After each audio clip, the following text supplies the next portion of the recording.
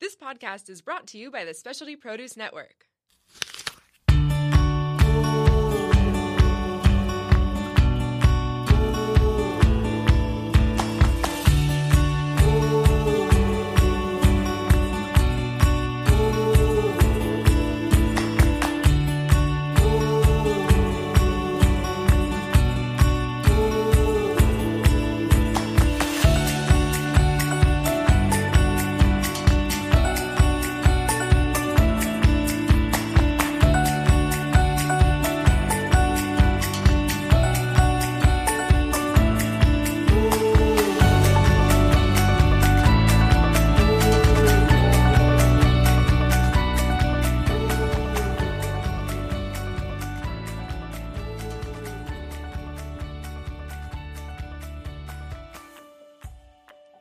Hi, welcome to Growing a Food Movement with Very Good Food. I'm Jessica Waite, and as always, I want to say a big thank you to Specialty Produce for having us here today. This is awesome in this amazing studio. With me in this amazing studio, I have the folks from Homestead Solana Beach, who I am so excited to be learning more about today. I want to hear all about their story, how they got started, and all about the delicious food that they've been whipping up. So first of all, I'm just going to ask you guys to introduce yourselves and then also maybe tell us a little bit about how you got started. For sure. I'm Marie Braun. I'm Jamie Braun. Hi, guys. Hello. We got started. Actually, we've been in the restaurant industry for predominantly our adult life. So we've grown up in the industry. We're industry pirates. We've done pretty much every job in the restaurant industry. So we've kind of grown up in food. But our business together started back in 2005, and we started doing event planning together. Awesome. And we did different events, and we both still worked in restaurants. And then in 2012, we started our catering business, which is called Root Cellar Catering. So that's kind of how we got like our foot off the ground in our own business. And then just recently, last year, we got the opportunity to open our first restaurant, which is Homestead Solana Beach. So Awesome. That's kind of like where we started our food journey in San Diego, for sure. I didn't realize that was so fresh. So Yeah. 2012 was Root Cellar you Yep. started, and then just the last year for Homestead. Yeah, we just celebrated 1 year, November 18th. Woo, congratulations. We made it. That's awesome, you guys. That's Yeah. hard. And for Yeah. those of you listening who don't realize how hard that is, especially as a startup, a small team, just kind of that grassroots mom and pop thing, it's really challenging, and a year is a huge success. So congratulations. Thank you. Thank you. What are your respective roles? What do each of you do within your, I'm sure you wear lots of hats, but like, where do you hang?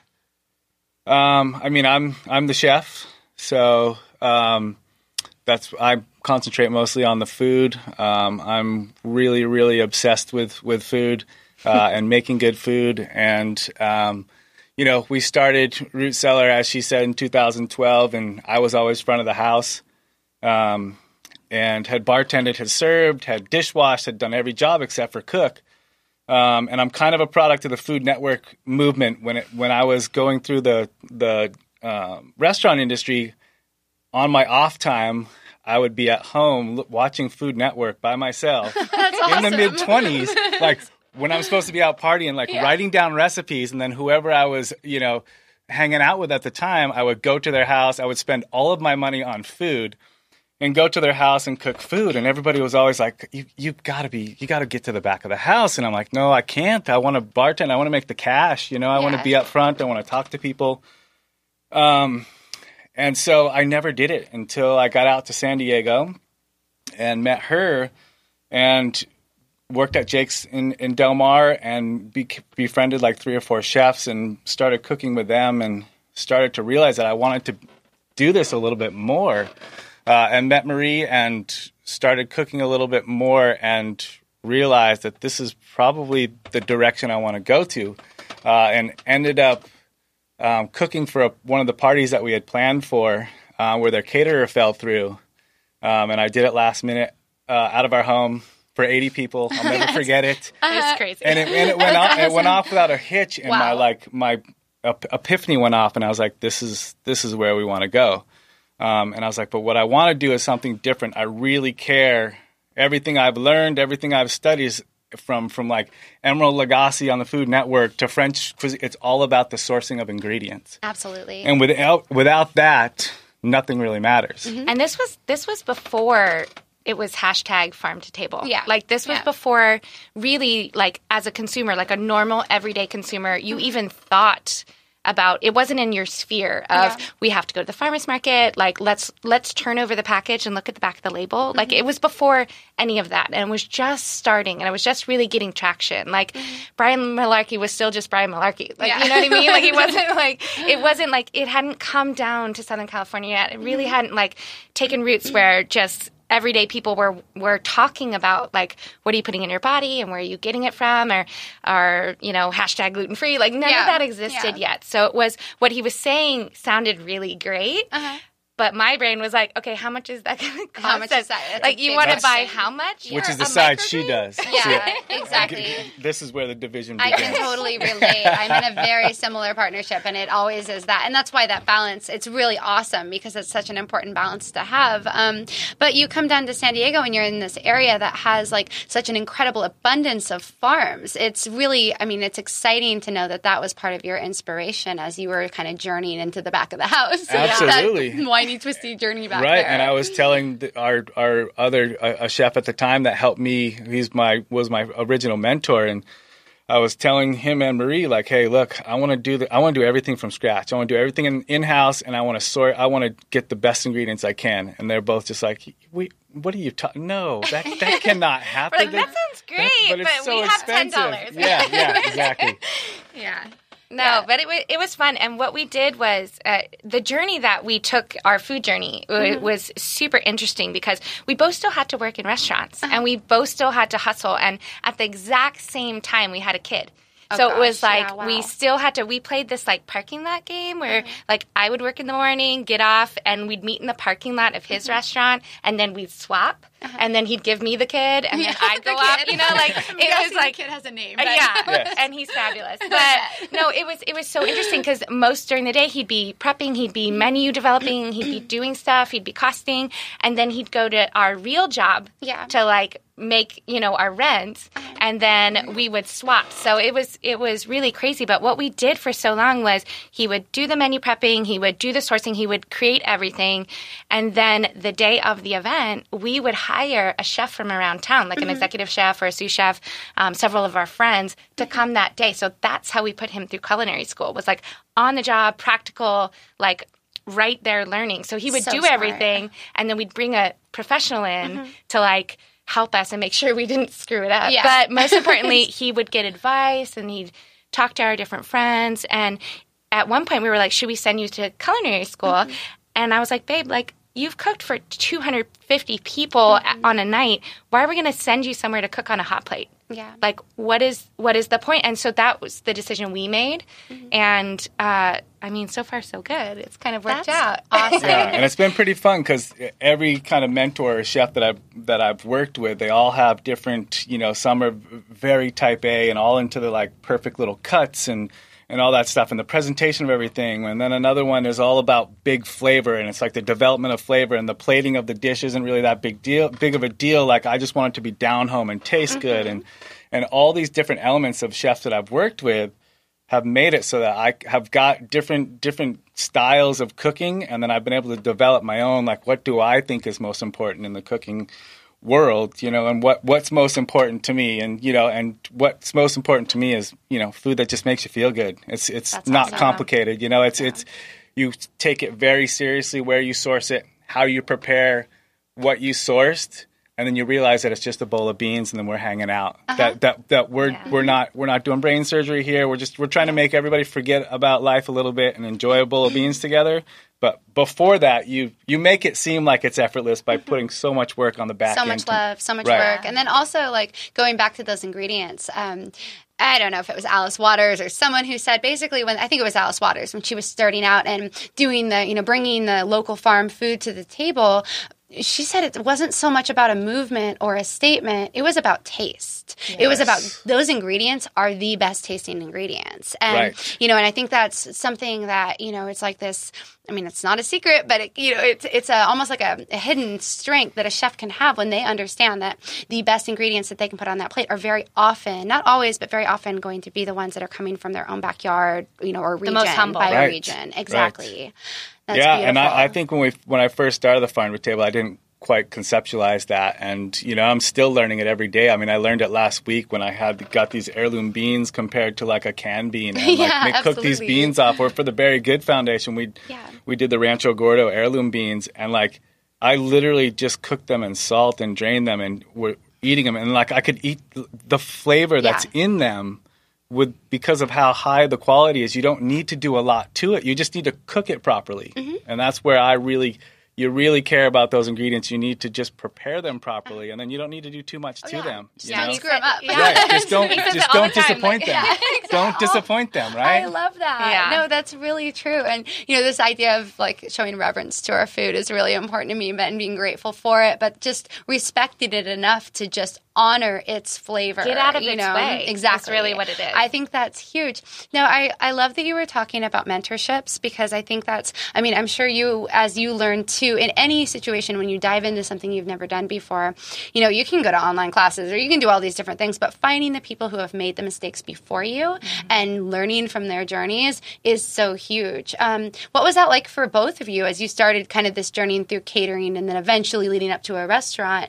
Working, you said, with other chefs. Were there people that mentored you and inspired you in the community? Yeah, absolutely. I mean, we take a lot of stock in where we came from. So like in the restaurants that we've worked in and things like that, and the people that we've met. So like even to this day, like some of the relationships that we've made in restaurants are our best friends, they're our family. And we talked about our first son. His name is Aiden, actually. We call him Bubba. The kid. And kid. And he is fabulous. He's a little chef in training. I mean, we used to take him to the farmer's market in his little chef coat, and he's just rolled with us from day one. But those were the people who helped raise our kid. Those are the people who helped raise us, know? And so even to this day, like I'll have a bookkeeper question and I'll call the bookkeeper from TS Restaurants and be like, "Hi, Auntie, like, hey, I need this." Like, and so those relationships are so strong, and our industry, the food industry, is so deeply connected with each other. And the more support we can give each other and reach out, the better all of us do, and the better the bigger our industry grows. When we can really get behind each other, meet each other, support each other, and it doesn't have to be a scary thing. Like if you just walk up to somebody, if you're in the same industry and like, "Hey," and you have a question, like people are really open. If you love this food movement, you're going to find like-minded people everywhere you go. You just have to reach out and say something and not be afraid to ask. And we don't know all of the answers. Like we have, like on paper, the two of us have no business having started, first of all, a business or a restaurant or a catering company, or even looking to expand that, little mini empire or whatever. But we have a passion. We love what we do, and we are discovering the power of asking for help with like-minded people and saying, "You know what? This is what we want to do. This is the direction we want to go in. It seems like you like that too. How can we help each other?" And I think that's the biggest thing. The biggest first step is just reaching out for help and saying, "I want to go this direction. I care about this a lot. You seem to as well. How can we help each other?" Yeah. And there's a huge amount of that in San Diego. And what are your thoughts? You look like you've got... I mean, He's like, yes, has a lot of thoughts. No, I have a lot of thoughts for sure. No, I think that's right on. And I think, the mentorship program is huge. I think, and you see it a lot more now with collaborations of chefs and restaurants taking over restaurants and beer companies taking over. Like you can see that the community is starting to grow in that way, where it's not, he works at this restaurant and he's a chef for there and that's all he does, and he does this and he tries to like push that, just his genre of food forward. And you're seeing all these wonderful collaborations, which makes it so that, it's a more well-rounded community and people are supporting each other, because it's a hard business. It's a really, really hard business to be in. It's a lot of hours and it's a lot of stress. And it's so subjective. And if you're in it, like I'm in it, and I know a lot of chefs and people are in it who care about that much. Like I care so much. I'm serving a chicken salad sandwich, but I care so much about every ingredient that's in there and it going to the person who's eating that chicken salad sandwich.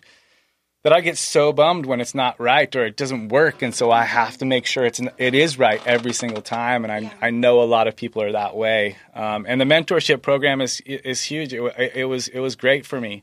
I knew I had an idea that was different than all the mentors that I had. They had their own things. I knew I wanted to be a part of this movement where, the ingredients were the forefront and were the most important thing, and get, like she said, get out of their way and cook them properly and really get into the stories of who's making it for you, which goes that next level of the taste is one, and then you learn the story. And food is so connected to emotion that if you know the story and then you have a high quality ingredient, the flavor, it goes even further, Exactly.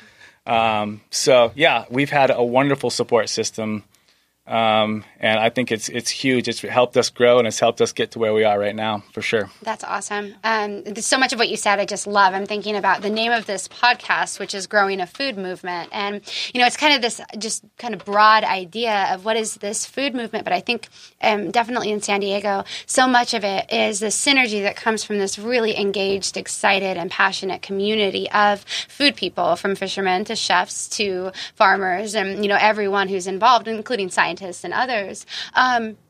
So, I'm curious, you're doing catering. Where did you get to the point? Now, I had a similar trajectory with my, with my partner too. And you're catering, and all of a sudden you get to this point where, when did you really start thinking about doing a restaurant, creating a restaurant? So I think we've been trying not to open a restaurant for like the last 10 years.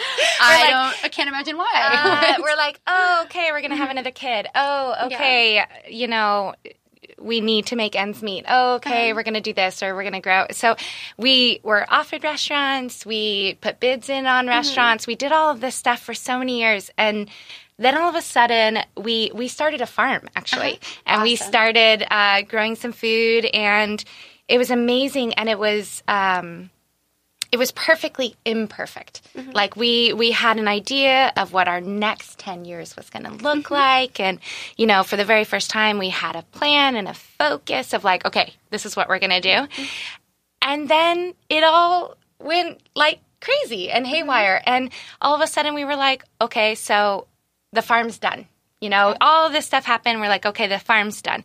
And at the exact same time, this sweet little restaurant came available, at the end of Cedros Avenue in Solana Beach, tucked in where we could see all four walls, which was perfect for a new restaurateur of, okay, we know what's going on. We know how many seats we have. We have 48 seats, and we can manage that. And at the exact same time, everything seemed crazy. That came available. And it was almost like, now's the time. Yeah. And it just felt right for us. And even though we, kind of halfway closed our eyes. Yeah. Okay, let's do it. We had wonderful support from our friends and our family. And we were just like, okay, the time's now. We're getting older. Our kids are old enough. They can wash dishes, in the back if we need to. And we just kind of went for it and had some blind faith. And it's kind of worked out. But yeah, throughout the journey from catering and beyond, which, to be fair, catering is some of the hardest business you can do in this food industry. Like, we've set up kitchens in the middle of nowhere, and no electricity, no running water. Like, we have to keep, we're cooking on site, so we have to keep our food fresh from wherever we go to there. And it is so, so difficult. So when we got into these little four walls, we were like, wait, we peel the rainbow carrot and it's still there the next day? Like, we don't have to throw it away? Is something reassuring. The other thing with catering, I feel like, is it's almost that idea that you wake up unemployed every day because you're still waiting. Where at least with a restaurant, you start to get some consistency. There always is going to be an ebb and flow, but you can start to kind of actually see, like, yes, there will be people coming in. I have these clients that come back. There's just kind of a little bit more consistency. Not a lot. Restaurants are terrifying. I know that. But so as you build your restaurant, and then I know your sourcing practices are so important to you. And you did mention that, from a very small scale, it was challenging working with local farmers. So how was that for you? Like, what challenges did you face? Yeah, I just think, because we don't have a huge amount of purchasing power, and a lot of the places that you would want to get it from, you have to buy at such big volume, and you're not going through that much, and so you don't want to waste. It makes it very difficult. And then, of course, the farmers, the personal relationships, you've got to really delve into it, and you got to take stock with them, and they got to take stock with you. And, then you can start, but it's expensive. If you want to do an organic farm and you want to source if they're sourcing correctly for what they're giving you, like it takes a lot of work for them. We like she said, we did it. So I understand fully, which was a wonderful experience to understand how hard it really is. You say it is hard and to run a farm, to watch it, very but the beauty to watch it go from the seed to done, you can experience that in a little home garden, and the same thing on a bigger scale is just amazing. And so, wanting to get the best product and still be financially responsible for a business, I think is the hardest part. And it's to make sure that the farmers are making their money so they can pay for their family, their kids, their expenses and all that stuff, and have them be able to keep the cost low enough so that they can give you a fair enough price so that you can then charge a fair price so that you can sell it. Exactly. And I think one of the biggest challenges, too, is that there's this ceiling, and we've run into that a lot in my own businesses. Like, there's only so much people will kind of just be able to justify paying for something. And so it's really, when we go out and spend, $5 on a latte, but then the idea that we can't spend $12 or $15 on something that was grown from scratch and made with love and all of the other things, there's kind of a discrepancy in what value is. And I do think that's changing. It is a shift, but it's happening slowly. And for the people who are the early adopters, the people who are getting in there and trying to do it right from the start and not compromising those values, it makes it really hard to run a business. Absolutely. And I think, places like ours hopefully will be a springboard for that, because, if I go to a Michelin star restaurant or a high-end hotel and it's very fancy food and it looks with foams and swirls and all that kind of stuff. Yeah, which, hey, I have respect. Okay, I think they're creepy, but I love them all. I love every part of it. It's just not what I do. It's not where my brain goes. But I know going in there, and a lot of people, the majority of the public knows going in there, you're going to pay a lot of money for food, and you have that expectation, and generally the people that go there can afford that, and it's all good.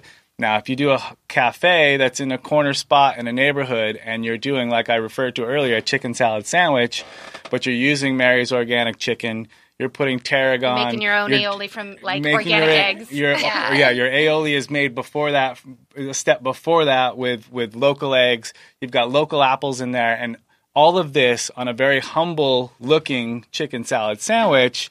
And then you have to charge, $12 to $15 for it because of that, or whatever the price might be, and educate them that look at all the ingredients. Look how hard I'm working to put this humble sandwich to you. Which is why your foundation, I think, it's just so important. We need to get education out there to just the everyday consumer. It goes beyond, carrying your own bags into the grocery store. It goes beyond taking a trip to your local farmer's market, which is all amazing, and it's a part of it. And our children see us do those kind of things, and we're so excited for the next generation because they've grown up in what we didn't have, what maybe our grandparents had or our parents had, but they're growing up and seeing this happen, and it's so important. So foundations like yours to get out the education of, hey, it's not just those bigger players, it's also your neighborhood spots. And before, you're quick to say, oh, that might have been pricey, take a second look at the menu and see what they're really doing, or ask these people personally, what are you doing? Connect with your local community. So much is online and so much is at our fingertips. But if you just take a moment to ask the people behind the counter who they are and what their story is, you might find something unexpected and something that's really magical that you can connect with and be proud of in your own local community. Oh, completely.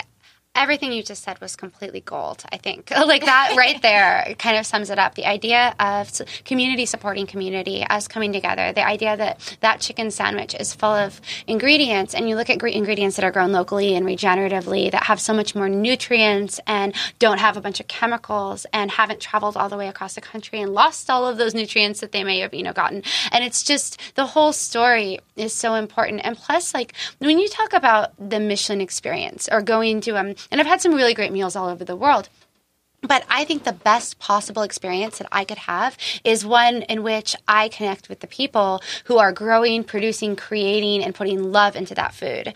And I don't know what you said earlier before we started, and it had something to do with creating energy within your kitchen and a chef that was doing something really cool. But the idea that energetically there's love and there's intention that goes into that food, and you can taste that. Like that's real, and there's real value to that. And I think sourcing. You have that, I was going to say something about sourcing is not my next level of sourcing, which is interesting. Is like it's also not just the farmer that you're like I can do everything I can as a chef and as an owner to seek out the best farms and get the best ingredients. Now, if I don't source the correct employees and the right vessels, the right front of the house people, all of that stuff, and I get all this wonderful food in, and then I leave for the day, or I'm not there, or a chef isn't in a good mood that day, or I didn't show him love or her love, or they don't get the message, it's all lost. You spent all this money, you spent all this time, you spent all this care, and a lot of attention is brought towards the sourcing of the ingredients. And I think the next movement is the sourcing of also the people that are serving these ingredients and making sure they're taken care of and they understand the movement just as much, so that chef that shows up when you're not there, will he care as much as you do? I don't think anyone ever does as the people that start it, but like they will understand I can't screw this up either. Completely. And the person on the server on the front of the house can go out and serve it with a smile and serve it with, integrity and be stoked about what they're serving. Completely. And be educated on what they're serving and how hard everybody from the dishwasher to the farmer to the people who came up with the idea, the entire community of the restaurant has kind of come together as well. Yeah, and it's pretty much come full circle from our catering company, because we have this thing like Root Cellar 360. So like for catering, the moment you even pull into the parking lot in a catering setting, as I'm sure you know, eyes are on you. You're trying to get the next job, right? So like from when you show up, how you unload, how you load into their space, how you say hello to the security guard or the hostess or like whatever else, you're on show from that moment. And it's the same thing in the restaurant. When somebody comes in, our philosophy, our tag, hello neighbor. Like I love that. It's hello neighbor, welcome. And there was not more proud of a moment for me as a new restaurant person is when I came in for the first time and I wasn't working, and I heard an employee go, the moment somebody walked in, hi, welcome, how are you? Thanks for coming in. Like the moment they walked in. And I think that's such a rare quality, and it's so important because you can source, the best eggs, and you can source the best lettuce, and you can know your farmers. But if you don't source the right people, or at least source people that care, and then go ahead and give them that extra little bit of perspective and training to say hello neighbor, to say welcome, thanks for coming in, and be grateful that somebody's walking into our establishment, somebody's paying our rent, somebody's coming in and helping us out as individuals.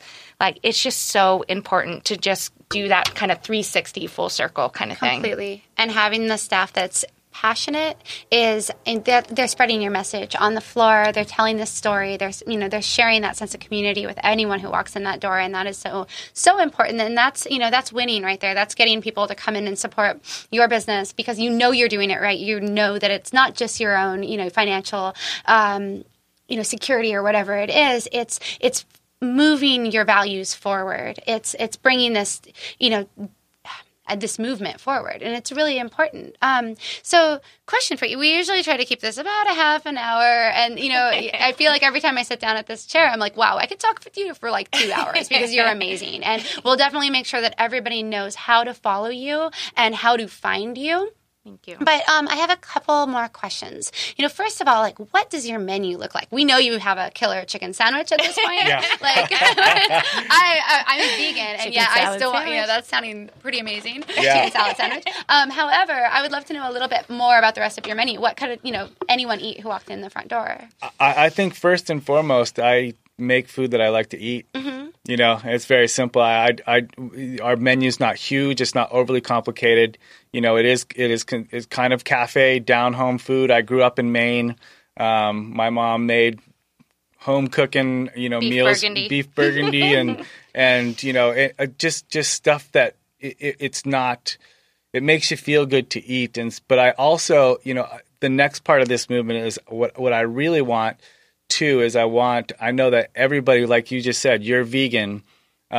She doesn't eat much dairy. I have a gluten intolerance. The three of us might hang out, might want to go eat somewhere. And the conversation these days a lot is very stressful, and it happens in offices or whatever. Where are we going to go for lunch? Well, Jim can't eat bacon, so we can't go there.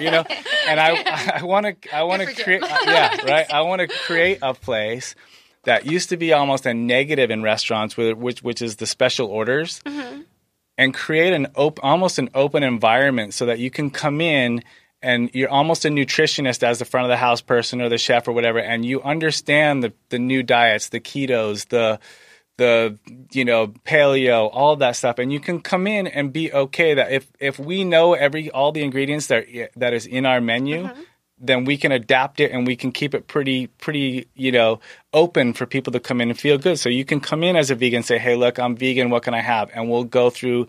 We have this. We can special do this. We can do that. Now, of course, it's. If it's line out the door, you gotta be a little bit. You gotta set expectations. But it's almost like people who come in and they say they're vegan. They're almost apologizing before they open their mouth. They're like, "Okay, I don't know, but I'm so sorry. I'm vegan." And when we tell, "Oh, great, their shoulders drop, and they relax, and they're almost like, "Oh my God, thank you." And he wanted to create a space where everyone can eat. If you love short rib, we have the absolute best short rib ever. If you are vegan or you just want something light that day, we have an amazing organic salad. Like there's so many choices. We have that grain bowl so it's kind of all over the map, and I don't even know what my cuisine would be considered because I lived in Vermont, I lived in Massachusetts, grew up in Maine, lived in Hawaii, lived in Tahoe, have always gotten along with so many different types of people and studied every kind of cuisine, and I just like stuff that makes you feel good, like the down-home comfort food from every culture. I think every culture has such good down-home. So we have we have great salads. We have a grain bowl. We have two different types of burritos, but I have a bean and cheese burrito, but the bean and cheese is with 3 different types of beans, and they're not refried. They're actually sautéed in Ancho Guajillo sauce and Swiss chard with eggs. And if you're not vegan, with eggs and cheese and made into a burrito. We have another burrito that's got all kinds of root vegetables in it. We've got that same root vegetables under a bed of mole.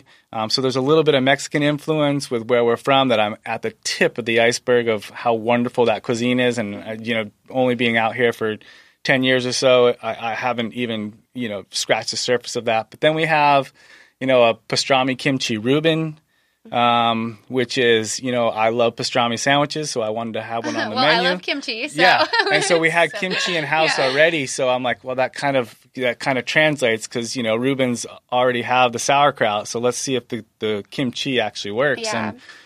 But then we have this incredible it's actually gluten-free, but a chef friend of ours came in the other day, had a waffle.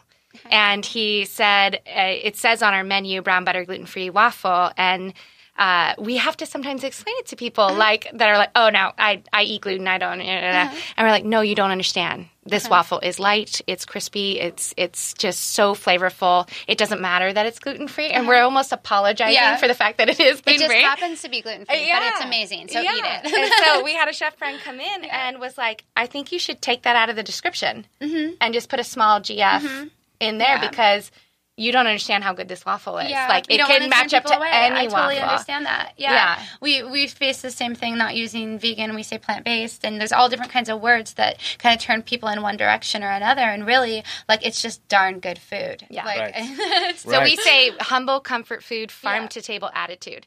So, you can understand. That's adorable.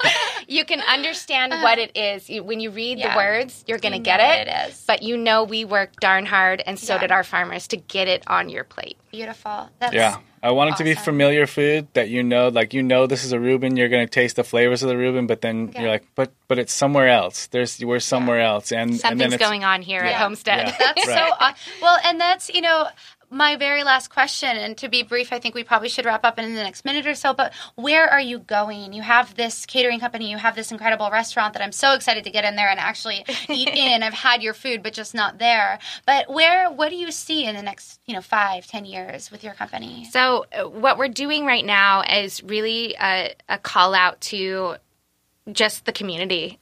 Places like ours need help. We need your awareness. We need your participation. We need your feedback. We need your support. We need butts in seats. And we need we need you to come in and realize that these are real people behind what we're doing. We are real people. So are our employees. Like, we're all just trying to make a living. But we need you to come in and support places like us, too, because we are paying top dollar for the best ingredients, making it in a very humble way with not a lot of resources. So come in and support us. And from there, really the sky's the limit. Absolutely. It could turn into one downtown. It could turn into one in our hometown in Leucadia. It could turn into one in Laguna Beach in LA. And it can grow. And places like that grow when you have community support and community awareness. And that's what we're really looking for. Awesome. Well, I hope that in some small way this podcast can be a part of growing that awareness, growing the food movement. Sorry, get the little plug in there. But it is true. And the more we talk about it and the more we support the people who are doing the right things, the more we can all be healthier and happier. And I think that's so awesome. Any final last words? You just did knock it out on the table. I think this is the most I've talked in about 20 years. Yeah, so I had a we're feeling, good. and you did amazing. And you guys are just so awesome. It was such Big a shout out to pleasure. our kids, Bubba and Brady. Love you guys. It's all for you. And thank you, Specialty. Yeah. And thank you very much for having Specialty us. Produce is rad. Yes. Thank you, guys. Well, thank you so much, you guys. I'm Jessica Waite, and this was another awesome episode with Homestead Solana Beach. And we can find you on Instagram. We make it very easy at Homestead Solana Beach. Perfect. Thanks, guys, very much. Thank you.